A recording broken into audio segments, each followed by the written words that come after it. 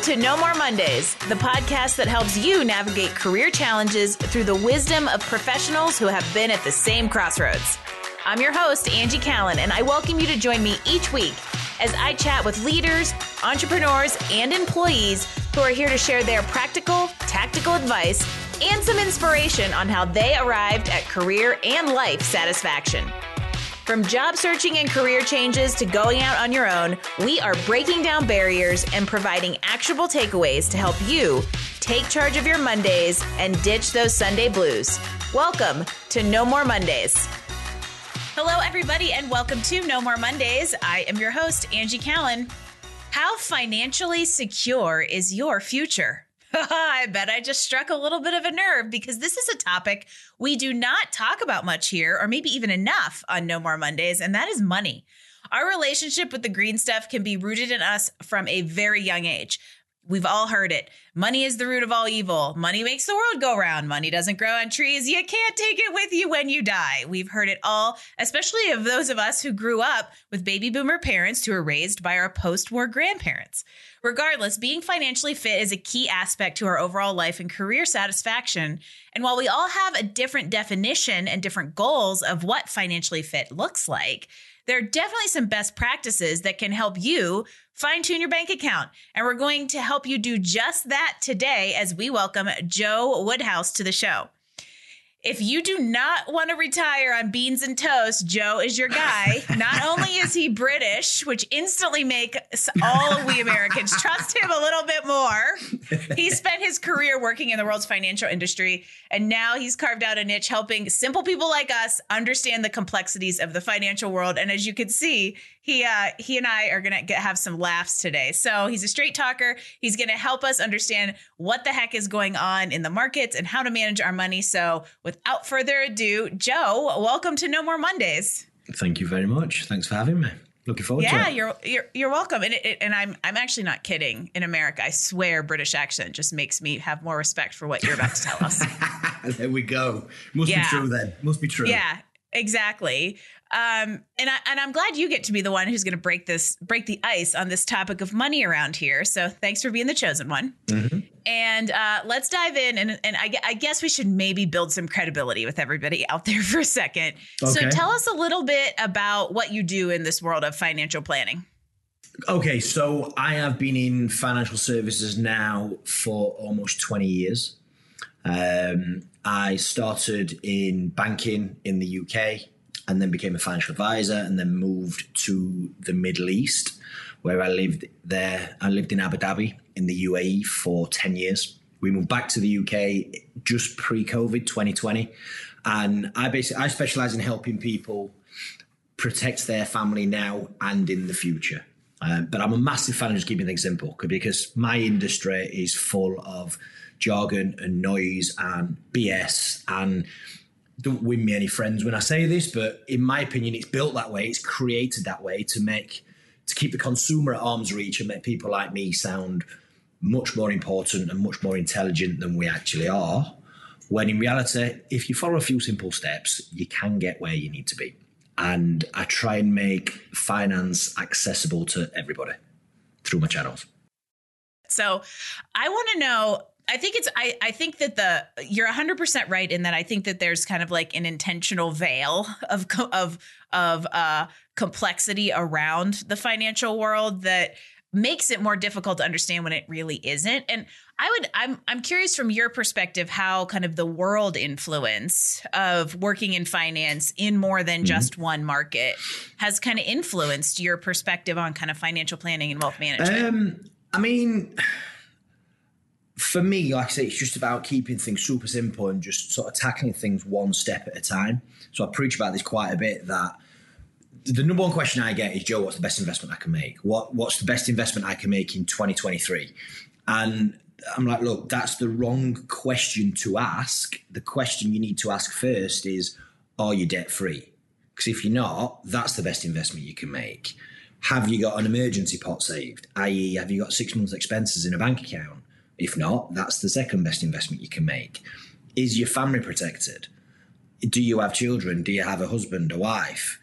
If anything happens to you, is there an insurance policy in place or enough money in place that they could continue their lifestyle and not go through all the loss of daddy's died to 3 months after daddy's died, mummy's got to sell the house because daddy didn't think you were worth a couple $100 a month. So it's getting that in place. And then once you've done all that, it's then working out not what to invest in, but why you're investing, and just attaching a goal to it and making it tangible and making that goal bigger than yourself. So it's why are we investing? Well, I want to retire at age 60. Right, where do you want to live? What sort of lifestyle do you want? What does that look like? And building a picture around that and then putting a monetary value to it. So look, the lifestyle you want will cost you X amount of dollars a month, a year, a week, whatever it is. Then it's working out, then it's funneling that back to today and then saying, look, this is what you want. This is what you need to do today for the next 10, 15, 20 years in order to achieve that. If you don't put that money away, something here's got to change. It might mean no more holidays. It might mean you can't change the car as often as you want. It might mean that you've got to sell the house. There's all these different eventualities, but it's a case of sort of attaching a real sort of tangible thing to that. So when it's Christmas, when it's summer holidays, when the markets are a little bit rocky, that you don't just jack it all in, because there's a higher goal attached to it than just me putting a bit of money away each and every month. I think a lot of people, and I was going to ask you about kind of what big pitfall or of money management or retirement planning, and I actually think you may have just stumbled upon at least one that I would think is very accurate, and that is that we have, I would say, goals for the future, but don't ever sit down and kind of reverse engineer the financial equation of what we need to do to look like, because there's kind of a finite number of variables in that equation that you can play around with to figure out if that's even achievable versus just like ideas of grandeur or, not necessarily knowing how to set yourself up for success. Yeah. And another big pitfall as well is spending and then saving. So I talk a lot about paying yourself first. So the day after payday, have a set amount going into a savings account, have a set amount going into an investment account, and then you spend what's left.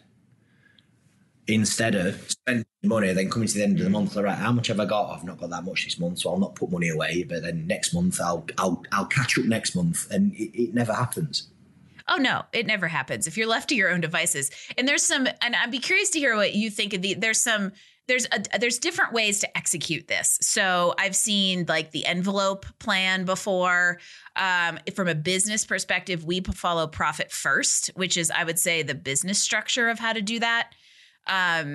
Or I guess Dave Ramsey has that like $0 budget. But at the end of the day, it's all what kind of structure can you set for yourself to follow so that you're accountable to your own financial systems and therefore goals, right? Yeah, and the best plan is one you can stick to. It's all good and well saying if I'm going to save $3,000 a month or whatever it may be. If you're going to do that for 2 months and then jack it in, it's a waste of time. So it needs to be something that's sustainable. And like the age-old saying goes, Rome weren't built in a day. So start something small that's manageable that you can do. Stick to that for a few months and then increase it. Stick to that for a few months, then increase it, and just keep working that way instead of... It's like when someone starts at the gym. I've never been to a gym before. I need to get fit, so I'm going to start going to the gym 5 times a week and I'm going to start running 6 times a week. It's like, you won't. You'll do it for a month, if that, and then you won't do it. Yeah, it's just like quitting smoking cold turkey. How, like statistically speaking, how often does it work? Their habit stacking, let's call it, good old James Clear and Atomic Habits, is actually a thing that works. There's a reason that there's recommendations for you can actually inch yourself forward. So you brought up the fact that markets are all over the place, and this is kind of going to put a little bit of just, I'd say, a timestamp on this conversation, but I feel that we are in this little bit of kind of shaky ground for a little while. So it's not a real small timestamp, but here in the US, inflation's all over the place. I'm sure in the UK, everywhere else in the world's feeling the same thing. The markets are up and down. Hiring is kind of, I have lots of words for it, but I won't apply it. They're all over the place. Basically like it's all unpredictable. Mm-hmm. And if I have to answer the Angie, what's going on out there question one more time, I'm going to be like, because it's when people are job searching, it's so much uncertainty. So I guess, what do you recommend we do to find our own stability? So like you said, these small habits and being consistent, what can we do for ourselves to give us ourselves kind of like a grounding and a foundation, regardless of what is happening with these external factors? Ignore the news. I love people who say ignore the news. I had this conversation yesterday and I was like, yay, I love it. But joking aside, I mean, look, too many people make 20, 30, 40-year investment decisions based on the last 30 seconds worth of news. If you are investing for the long term, what is happening today is none of your business.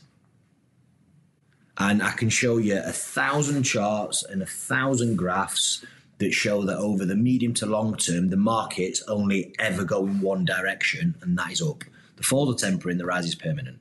And if you look back to 1928 until now, there's been 27 bear markets, i.e. markets falling, and 28 bull markets, i.e. markets increasing. So in the long run, it's actually pretty predictable. Yeah, no, exactly. And what we're going through at the minute is completely normal. It's a normal market cycle. But the average loss within a bear market since 1928 has been 36%. 36% loss. However, the average gain in a bull market has been over 100%. So the markets, do the math. Increase, they drop a bit. They increase, they drop a bit. It's completely... And we need these bear markets. We need recessions in order to reprice the market. But what follows every single recession is a recovery, i.e. things will get better and we will come out of this bigger and stronger. Everything is temporary. And I love to talk about, I love career economics. I think I should have been an economist, but I only like economics as it applies to the labor market. And I have been saying this for 6 months, that if we don't want to have beans and toast next week because meat is $89 a pound, like if we want inflation to settle, we need the hiring market to calm down, because and now things are the dust is settling on that a little bit, and the hiring is, we've had these big layoffs in tech and stuff like that, but we were still seeing record hiring, record low unemployment here in the US at least, and inflation was through the roof, and all that stuff doesn't jive. Something's got to give if we want things to, become, overall a little bit more manageable. Yeah, completely agree. And the tech market in particular, there was, when things are going great, it's never noticed, but when things start, when things, I think a lot of the tech companies now are actually living in the real world and they're running their businesses as businesses. I love you, Joe. I've been telling people this. I'm like, tech's been on a 15-year hiring tear. Yeah. And then they went on a bigger hiring tear for 3 years, and they created quite the little cluster for themselves that now they're having to unwind and reconcile. And what's weird is hiring in tech isn't bad. It's just different than what everybody's known because it's been on a hiring tear for 15 years. And now it's basically the same as it is and has been in every other market. So let's just call it, it's been normalized. Yeah. But people are really uncomfortable with that. Oh, of course, because it's the uncertainty, it's the unknown. And I think as humans, we have very short memories as well. We only look at what's happened in the last few years, but a lot of these tech companies, you got management over management over management over management, and it was just this never-ending cycle. And I think Elon Musk were a big part of that as well, going into Twitter and just going, right, we don't need this layer, we don't need this layer, we don't need you. And I think a lot of them have sort of followed suit with that. Because he's running it. And he came in and said that, didn't he? He said, I'm going to stop running this as a business. I want to make money. Yeah. Yeah. I think there's rash decision making versus more tempered decision making and observations over kind of the long term trends versus riding the roller coaster that is the news. Between 8 a.m. and 7 p.m., you could get 12 different stories that give you 18 different emotions, and you could tear your hair out. And so I'm also a big fan of don't read the news. Yeah, but that's the thing with the news. That is what the news is there for. The news is there not to give you the news. It's there to evoke an emotion in you. So whatever's happening, good or bad, you get the most sensationalized version of it. And unfortunately, we're hardwired to seek out negativity. So we are. So again, what sells more eyes? Is it that the market's going through a bit of a rocky patch? It's completely normal. Again, this has been expected since 2008, really, that this was going to happen. Or worst recession since X, worst financial crash since Y, worst day in the markets since then. That sells more eyes, unfortunately. So that's what they push out. Yeah, and you can and with the 24-hour news cycle and the sense what was it? I can't say that word. You said it. Thank you. The sensationalization of news. You can find any outcome, any comparison, any data point you want to based on your point of views or what you would like to validate. Yeah. So I think my question for you, and this could turn into a probably quite spirited violent agreement around politics, but we'll just keep it in finance for now, Joe. I want to know, so don't ride the roller coaster. I say that about a lot of things. For instance, entrepreneurship. I tell people don't ride the roller coaster from day to day, right? Oh my gosh, I got a client. I haven't gotten a client for 3 days. Look at the bank account. I have no money. If you ride that, you will get off the train faster than you got on. If you can find that baseline of consistency, it's a lot more palatable. So I'm curious where you get your information from and how often or consistently you consume based on what do you trust? I'm not going to name any sort of news or media outlets, but I mean, look, we are within the industry, we have sort of regular sort of meetings with sort of industry leaders. We speak regularly with market analysts. We speak regularly with the fund managers that we work with. So we get as much of a balanced approach as possible. But again, you've got to do your own homework. You've got to do your own research with it. And if someone's selling a fund what is invested more in this sector, well, guess what's going to do better this over the next 12 months? This sector is. So even still, you do need to take a lot of things with a pinch of salt. And I think you brought up a really good point, which is do your own homework and research through multiple sources you trust so that it's not all coming from a singular place. But I also think that when you said we don't have very, very long memories anymore, I'm like, yeah, we're just becoming more and more and more like goldfish now because there's so much distraction. And I think it's important for people out there to think and research and find their own data and opinions on kind of stuff. And I don't think we do that enough. And that's really what kind of, I think in a way, what we're talking about here is to don't overconsume, but when you do consume, do it from multiple sources you trust and doing your own legwork. Yeah. And again, I mean, so we spoke about sort of jumping in and out and the volatility, and with the job market, the investment market is exactly the same. And if anything, what we are going through, if you understand this, what we are going through now is a great time if you are investing for the long term. Because if you're investing into the markets at, say, $1, for argument's sake, and you're putting $1,000 away, you're buying 1,000 shares or 1,000 units. If next month the market crashes to 50 cents, you're buying twice, and you invest $1,000 again, you're buying twice as much. So you're getting twice as much for your money. Yep. So while ever the markets are down, if you continue investing on a regular basis, happy days if you're looking at it with a longer term view. The long haul. Yeah. It's like the January sales of investing. Yeah. So I have just a quick question that is not about cartoons from the 80s. Okay. Where did the bull and the bear terms come from? How they attack. I'm not going to do, well, I'm going to do a bear. I mean, we could get really graphic here, folks. Down, yeah. A bear comes down, a bull goes up. There you go. There we go. It's that simple. Look at it. See, he's already just making things simple. So let's go back to kind of that intersection of career and finance for a second, because I talk to a lot of people who they want to change jobs. They want to start a company. They want to do something different. And anecdotally, when things get a little shaky, markets start changing, people start thinking and wheels get spinning like, oh man, I don't like where I'm at. I better go do something better before this world ends. But then a lot of times they've got golden handcuffs that get in the way. They limit the options or kind of render options down to none. So I'm curious from your perspective how somebody can be more proactive to set kind of a financial foundation that can support some change, give them some room to breathe but then also, mitigating risk at the same time. So that's a lot all in one question, but go for it. Okay. So again, sort of goes back to what I said earlier. So the first thing is get your debts cleared. So clear off any credit cards you've got, any loans you've got, any high interest debt. So bad debt, as I call it. So you've got bad debt, you've got good debt. Bad debt is debt against either nothing or debt against something what is depreciating in value. Good debt is a mortgage on a property. Is your house? Yeah, it's your house. It's investment properties, yeah.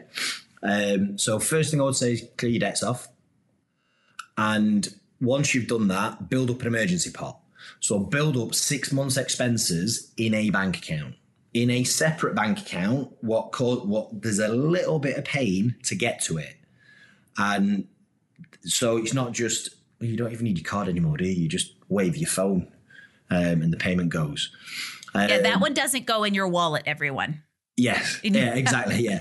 And obviously, this obviously depends how sort of structured and how disciplined you are. But if you're not disciplined, and I say this to people all the time, if you don't trust yourself to just use the card online or transfer the money into your main account and then spend it off that, open it with a different bank. Drive into town, queue up in a bank for 20 minutes, open a bank account, have a standing or a debit order, leave your main current account every single month, going into that second account, what you don't have online access for, what you cut the cards up for when you need money out of that account. So you've got to drive into town, you've got to pay to park your car, you've got to queue up for half an hour in the branch, which is a pain in the arse, just to get the money out. So if you need it, create a barrier, because this money, this is not for a new TV. This is not for a Saturday night out with the guys or the girls. This is if your boiler breaks down. This is if you get a leak at home, your car breaks down, a family emergency. If you need to change jobs or if you lose your job unexpectedly, this is money there that you can live off until you get yourself back on your feet. Because if you don't have it, you're going to be off credit cards, which takes you 10 steps back. It is effectively cleaning out your kitchen cabinets of all the sweets when you want to lose 10 pounds, right? You just make it really hard to get to. And I'm stealing that analogy. I like that. Okay, you're allowed to have that. Or a stone. Is it 10 pounds a stone? Am I about right? 14. I can't remember that conversion. Yeah, something like that. I just know I like my weight in stones because I can count it on like one hand. Anyway, no, this is really good. So right now where we're at in just kind of like, I would say your initial steps are pay off bad debt, generate the emergency fund of 6 months, preferably putting that in a place that is behind lock and key that you do not have access to. What would be, okay, so let's say we've got that in place. What would be the next step you would recommend somebody takes once they've accomplished those two kind of first level goals? So you make sure you've got protection in place. So by protection, I mean life insurance, serious illness cover, possibly sickness cover as well. I don't know how it works in the US market, I'll be completely honest. I don't think anybody does. But I mean, look, basically, the question I ask people all the time is that if you didn't come home today, what would your family do tomorrow? Because when you die, it's not only you that dies, it's your income that dies with you. And if you've got I've got 3 children under the age of 5. So I've got a 4-year-old, so I've got no hair. Good on you. Yeah. I've got 4-year-old twin boys and I've got an 18-month-old daughter. So if I didn't come home tonight, Aubrey, my daughter in particular, who's 18 months old, she needs me for the next potentially 22 year. So it's making sure there's enough in place to cover that. And same with serious illness cover. And this is, we call it critical illness cover in the UK. This is something I'm really, really passionate about. My mum died of cancer when she was 56. And a critical illness cover is basically a policy that if you get diagnosed, if a doctor taps you on the shoulder tomorrow and says, you've got X, Y, or Z, if you've got cancer, it would pay out a lump sum. Now, you can then use that lump sum however you see fit. You can pay your mortgage off if you want. You put it in a bank account and use it to live off for the next 18 months, 2 years, until you get yourself back on your feet while you're going through chemotherapy. Or you can pay for private treatment if the treatment you're getting is not the best sort of treatment available. but it's giving yourself that, it's essentially buying yourself time. Because again, if you get diagnosed with a serious illness and you're not only fighting recovery, but you're also stressing about where's the money going to come from for the next 2 years, it's going to impact how you get on. Well, and here in the U.S., and here's another rabbit hole we could go down, and I'm going to try not to. Here in the U.S., the number one cause of bankruptcy is medical debt, because we don't have socialized healthcare here, and the cost of medical care here is exorbitant. Like even insurance is insanely expensive, and then God forbid you actually get sick. And so a lot of this is a lot of, I would say, financial planning is protecting yourself against uncertainties. Yeah. And while that has a little bit of a doomsdayness to it, it does still put you in a better, more proactive, more flexible situation, whether it is an unexpected illness, whether it is a layoff, because that is something that people are experiencing right now.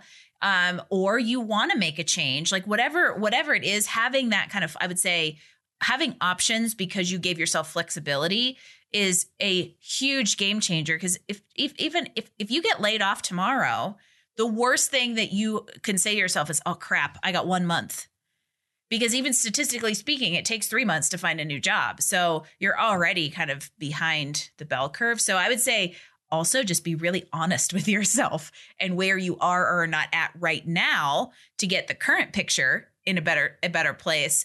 And then you get into that like 20 plus year outlook. Yeah. And it's owning it as well, because again, so many people, again, it's a very British thing. We're very quick to point the finger and play the victim and blame everyone else for the situation we're in. Oh, it's because of COVID 2 years ago. Oh, it's because I got divorced 10 years ago. Oh, it's because the market's not good. It's like, no, take stock on the money you've earned for the past 10 years, the money you've spent for the past 10 years. Where's that gone? So it's actually taking ownership as well. And this upsets people when I say this, but there's something very empowering about holding your hands up and going, I've messed up. Because it gives you that power back.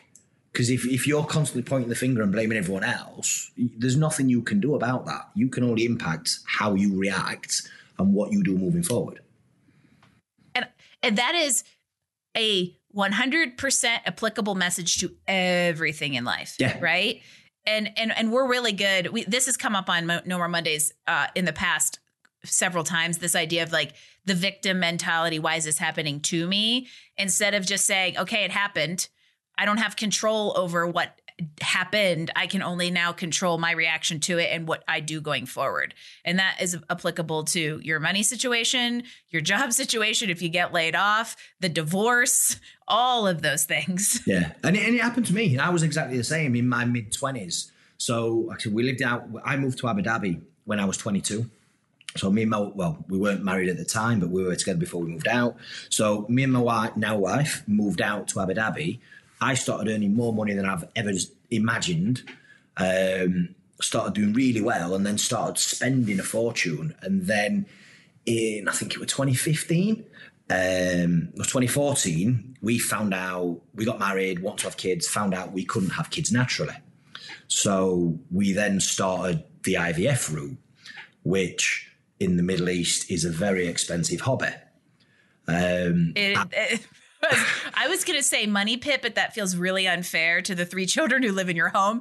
But yeah, well, it is an expensive effort. The hobby part's hilarious. And it took 5 attempts before we were blessed with my twin boys. And we were going through this, and it were like £15,000-20,000 per cycle. Mm-hmm. At the same time, I changed jobs. I changed companies. The company I was with at the time didn't get paid for 6 months. It wasn't what I expected. The market was down. So I was playing this victim of why me? Why is this company this? Why can't we have kids? And it was only when I actually sort of sat back and took stock and worked out how much money I'd spent over the last 4 years leading up to this point. And I looked at the 4-bedroom house we were in with a swimming pool and the 2 flash cars on the drive, what we didn't need, and we were out every weekend, and we were going on all these expensive holidays. It were only when I really sort of took stock of all that I actually know it's my fault. And it was only then that I really properly started practicing what I preach and putting a real structure in place and making my savings intentional and making my spending intentional. Well, and I think your fault is a strong word, but you made choices that put you in a situation, and you made the conscious decision to be intentional about changing it. And I talked about this a couple times on the podcast, but in 2017, we had a business deal go south and went bankrupt. And in 6 years, we were able to recover, and I built a business that enabled us to buy a home. And so I could have just chosen to be the bankrupt victim and, figured out whatever comes from that and said, oh, this is terrible. And let that like define us in our, financial stability or instability. But it was a conscious choice to say, no, we're going to like go into active recovery mode and do something about it. And so it was that same kind of situation of like taking stock. What do I do to recover from this? What actions do we take? And kind of reverse engineering the plan that for us was like buying a home was kind of the like short to medium term goal. And now it's more for like the long term that we're here. But I think a lot of us stick our heads in the sand like good old ostriches when it comes to the money. Yeah. Yeah. Big time.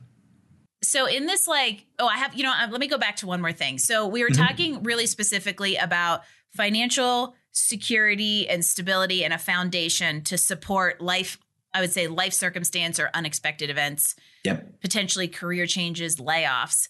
What additional advice or things would you change for entrepreneurs, people like me, who Jim works for Career Benders. My company makes all of our money. What additional kind of either safeguards or foundational things should people like me be thinking about financially? Pay yourself a fixed salary. So, and this is super important. I'm self-employed as well now. So I've got my company, and from my company, I pay my wife and I directors of it. So we both have a fixed salary every month from the company instead of taking everything out and having those,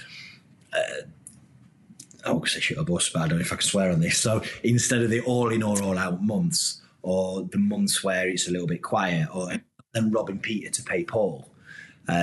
So it's pay yourself a fixed salary and then live off that fixed salary and let the business let the business sort of look after itself, because it's not always going to be record weeks, week after week, record. The other thing I would advise people to do as well, again, within the business, is have a separate savings account for the business, what you put your tax money into. The amount of entrepreneurs and business owners that stress at tax season is insane. And if anything, I do the opposite. So I work out my highest potential tax I'm going to pay within my business, and every payment that comes into my business and VAT gets transferred into that separate bank account. I then obviously offset what I can, and my accountant does his magic at the end of the year. And I usually then have a pot of money after my tax bill goes. I've usually got a pot of money in this other account. So I actually now sort of think of tax season as a time where I get a nice big bonus. It's your bonus. Yeah. That's flipping the mentality on tax season. Yeah. And instead of filing extensions, it's like, let's get this done so I can get my bonus. I love it. But yeah, I was talking to a colleague of mine who was like, I got to pay $10,000 in taxes this year.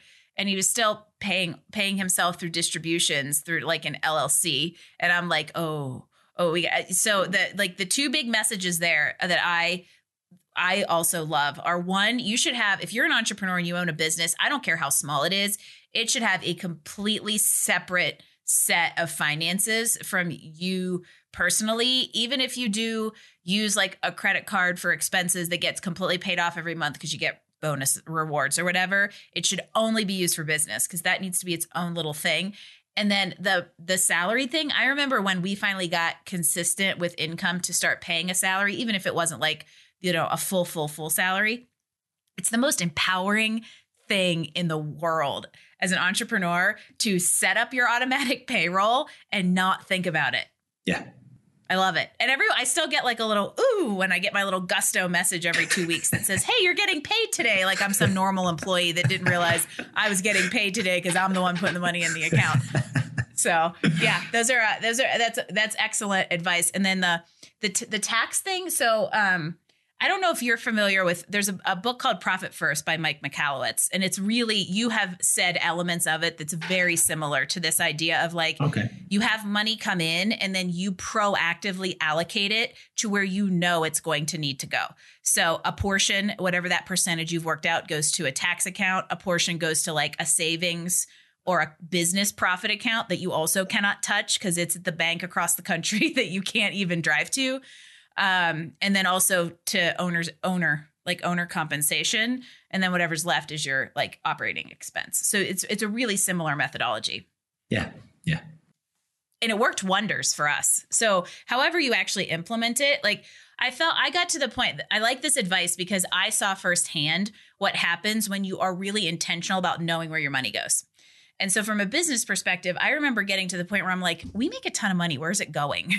And at this point, we were still doing like salary and payroll and everything. But it was like, where's this going? And when I started allocating it, all of a sudden, I'm like, hey, look at this nice profit account I have. There's our house down payment. So it does make a really big difference if you follow the paper trail and you don't stick your head in the sand like an ostrich. Yeah. It's about being organized as well. Like I say, having a set structure to it. Absolutely.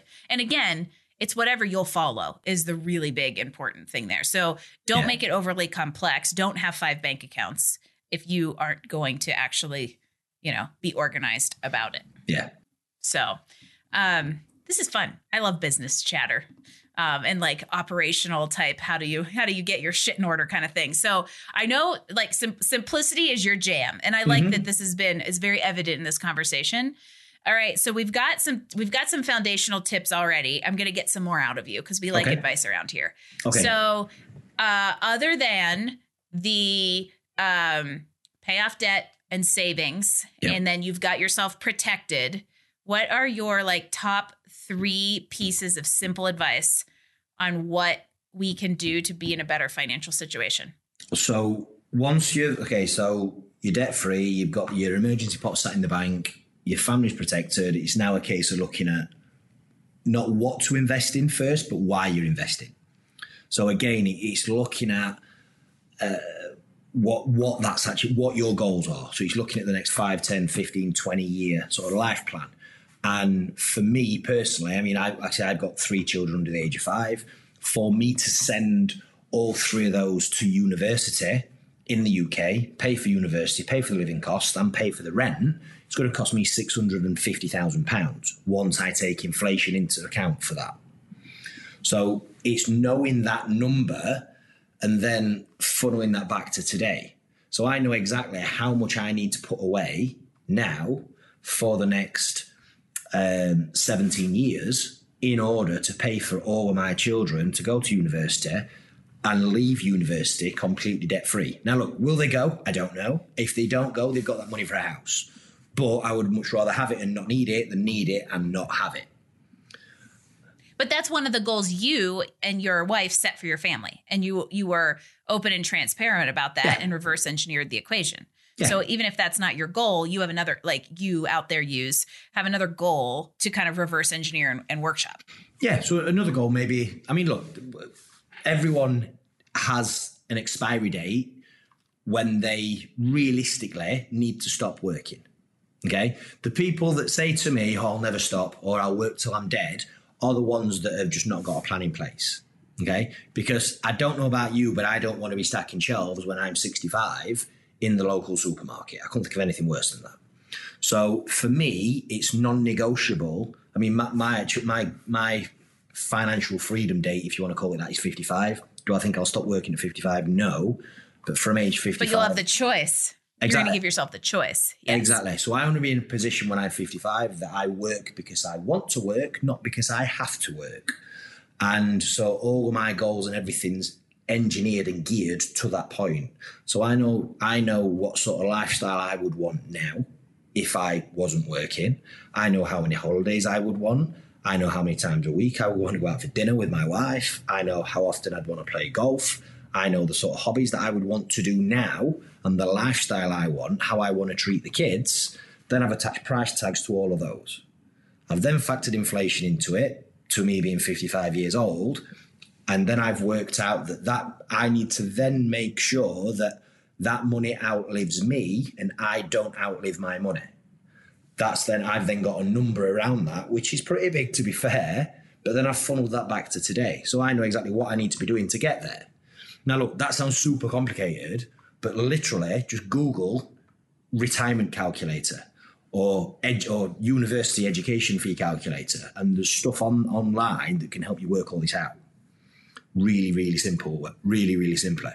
But it's a case of having that goal and then, more importantly, taking action on that goal and start working towards it. So this is really about knowing your goals for the future and being, I would say, conservative in the way that you plan for them so that you know you have a surplus. So yeah, get advice. Yes, get advice. And I would say that is a good reminder here in general that there is no harm and you are not weak by seeking out advice. And if you are honest and willing, if you're honest with yourself about where you're at and you're willing to kind of express that to somebody who can help you, professional advice in the financial realm can really change the future. And that is exactly why I'm super excited that you joined us today, Joe. Yeah, and there's a lot of things as well that people don't even look. I know what I know, and I know what I don't know. I don't know what I don't know. So if there's anything that I don't understand, again, so for me, I employ coaches or mentors or teachers or advisors or whatever you want to call it to any part of my life that I don't have the time to sort myself, have the interest to sort myself, or have the knowledge to sort myself. So I've got a fitness coach, I've got a PT, I've got a business mentor. I've actually got my own financial advisor who I work with. I've got, again, if my car breaks down, I take it to a mechanic. I don't try doing it myself. I've got rental properties. I have a letting agent that manages those properties because I've got no interest in getting a phone call on a Saturday afternoon saying I've got no hot water. So again, I surround myself with professionals in every sort of field that I work with that just takes all that hassle away from me. Yeah, build the, I hate that word, tribe, but it's the only one coming to my mind right now. But build your little tribe of support, because there's a reason we all do what we're going to do. And I'm the same thing. I've got the CrossFit coaches. I've got my own coach, because they always say a coach without a coach is like a doctor who won't go to the doctor. I'd say the same thing about a financial planner. Yeah. Right. So seek out support, but you have to be clear about your goals so that you seek out the right type of support. Yeah. And I think that that's a great piece of advice. And speaking of advice, how do people follow along with you and get more of your very simple words of wisdom when it comes to financial planning? I'm on all social media platforms. The easiest way to find me is on Instagram. So Joe_FamilyWealth101. There you go. And of course, we will link that in the show notes. And Joe just became a member of my LinkedIn network right before this podcast. I apologize in advance. I will fill your newsfeed with daily posts about job searching and career development, and maybe share some financial stuff on your behalf. But we'll link everything here, because I really like your perspective on how you break this down and make it simple, but also how important it is so that we're not stacking cans in the grocery store when we're 65, and so that we have the choice of when we want to decide to stop working. Even if that is until you die, at least give yourself the choice. So I'm so glad that we finally got to talk about financial planning in a really practical way here on No More Monday. So I appreciate you being here. We're going to take it out with one more piece of advice. What do you think? There's no negative without a positive. So by that, I mean, look for the gift in every bad situation. So I suppose an example of that was my mum getting cancer, which gave me the kick up the arse that I needed to get my own health in order. COVID was another example, which then sort of got me. Pre-COVID, I was flying all around the Middle East. I was away from my family 4 or 5 days a week, and not putting my kids to bed every night. Then COVID happened, and I then adapted to working online. So when I finish work at 5 o'clock every day, I bath and bed my kids every night. I don't have to travel. So I suppose, easier said than done sometimes, but whatever's happening, whatever's going off, look for the gift in it. There's a reason why when big things get, there's big shakeup in the world, that people start thinking, I need to kind of change my circumstance. I don't like where I'm at. And it's often because it's a wake up call. Yeah. And I think that is an excellent takeaway to leave everybody with. that there is, for every negative action, there is a positive reaction, and you have the choice to look at it that way and see what benefits can come from it instead of looking at the downfall it could bring. Yeah, completely agree. Joe Woodhouse has been a great guest. Thank you so much. This is a really fun conversation. It's been a pleasure. And I appreciate you taking some time away, because I know in the UK you're starting to roll up towards clocking out for the day. And so I appreciate you taking the time to be here, giving some good advice, and that it is a great takeaway, everybody. And whether it's finance, whether it's business, whether it's something in life, think about what your circumstances can do for you instead of playing victim to them, and you'll be amazed at what doors open. So there you go. Another episode of No More Mondays. Everybody, I hope you enjoyed. Joe, thank you again for joining us. You are now officially part of the No More Mondays movement, and you won't be rid of me anytime soon. Let's go. All right. So all of you out there, visit us on nomoremondays.info if you would like to grab the links to Joe's social and get his resources. He's got some great advice, everybody. It'll inspire you to get your shit in order when it comes to your bank account. I know I'm going to be like, hey, Jim, let's go look at things this weekend. So I hope it's made all of you want to do the same. And in the meantime, I hope it's also inspired you to go leave us a 5-star rating and follow us wherever you get your podcast, because it's a huge help as we continue inspiring confident professionals everywhere with great stories and great advice and resources like Joe has to offer. So if you want to leave us comments, drop a guest suggestion, feedback, or grab today's show notes, visit us online at nomoremondays.info, and I will see you again next week for another edition of No More Mondays podcast. Thanks for joining us for another episode of No More Mondays. Tune in next week as we bring you more insights and actions to help you improve your life and career. Don't forget, visit us online at nomoremondays.info to get all the details, show notes, and recommendation from this episode. No More Mondays. We drop new episodes every Wednesday. No More Mondays is brought to you by Career Benders, Inc. in partnership with executive producer Jane Durkee. For more information about career coaching, resume writing, personal branding, recruiting, and entrepreneurship coaching services, visit us online at careerbenders.com.